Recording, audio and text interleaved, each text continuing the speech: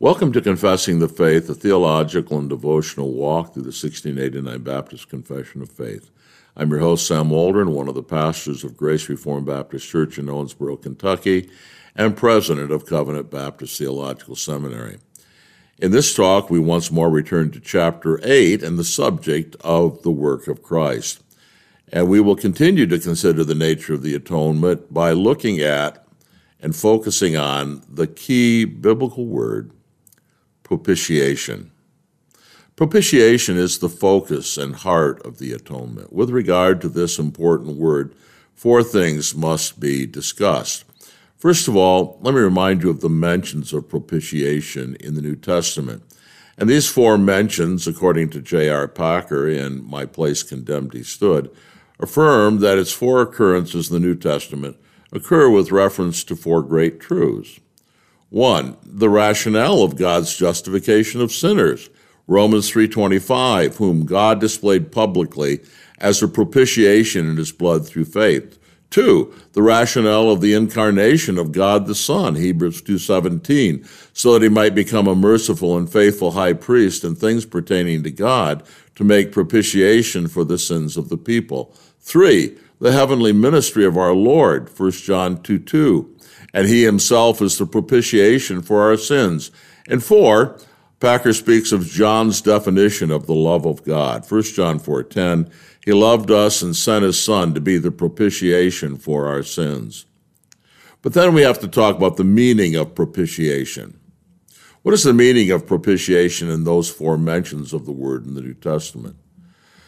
Well, we must first consider the difference between expiation and propitiation. Expiation is simply the removal of sin's guilt.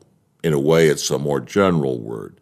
Propitiation is specifically the removal of sin's guilt by the placating, pacifying, appeasing, or conciliating of God's wrath.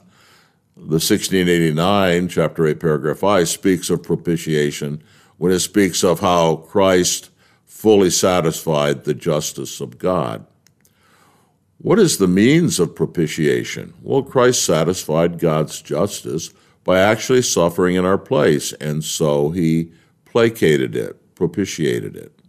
Representatively and substitutionarily, he suffered, bearing the punishment God's justice demanded. That penalty was death, the physical emblem of divine abandonment. Hell is the place where God abandons sinners. Christ was abandoned by God on the cross.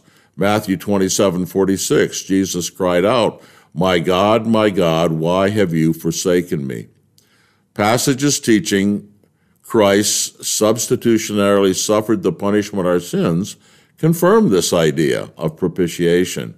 2 Corinthians 5:21 reads, he made him who knew no sin to be sin on our behalf, so that we might become the righteousness of God in him. Galatians 3:13 also teaches this. Christ redeemed us from the curse of the law, having become a curse for us. For it is written, cursed is everyone who hangs on a tree. But all of this leads, and by way of application, to the misconceptions of propitiation, or some proper understandings of propitiation in light of common misconceptions. Here's the first thing we ought to learn. To love someone and to be propitiated towards someone are not the same thing. God loves men with whom he is angry. John 3:36, he who believes in the Son has eternal life, but he who does not obey the Son will not see life, but the wrath of God abides on him. Ephesians 2:3, we too were by nature children of wrath, even as the rest. But we were children of wrath, even as the rest, in spite of the fact that Ephesians 1:4 and 5 teaches that in love he predestined us to adoption as sons through Jesus Christ to himself. So to love someone and to be propitiated towards them are not identical. But second, propitiation does not turn a God of wrath into a God of love. 1 John 4:10 is clear. He loved us and sent his Son to be the propitiation for our sins. So God loved us, but the Son still needed to be sent to be the propitiation for our sins. Third, Propitiation does not detract from God's love and mercy, but shows how costly, determined, glorious, and secure it is. We imagine the difference between a man who marries a woman and a man who marries a woman he first must purchase at a great price out of slavery.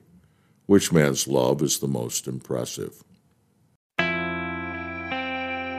Thank you for listening to Confessing the Faith on the Man of God Network, brought to you by Covenant Baptist Theological Seminary. CBTS is a confessional Reformed Baptist seminary which provides affordable online theological education to help the church in its calling to train faithful men for the gospel ministry. To learn more about how you can partner with us in providing informed scholarship with pastoral heart, visit cbtseminary.org.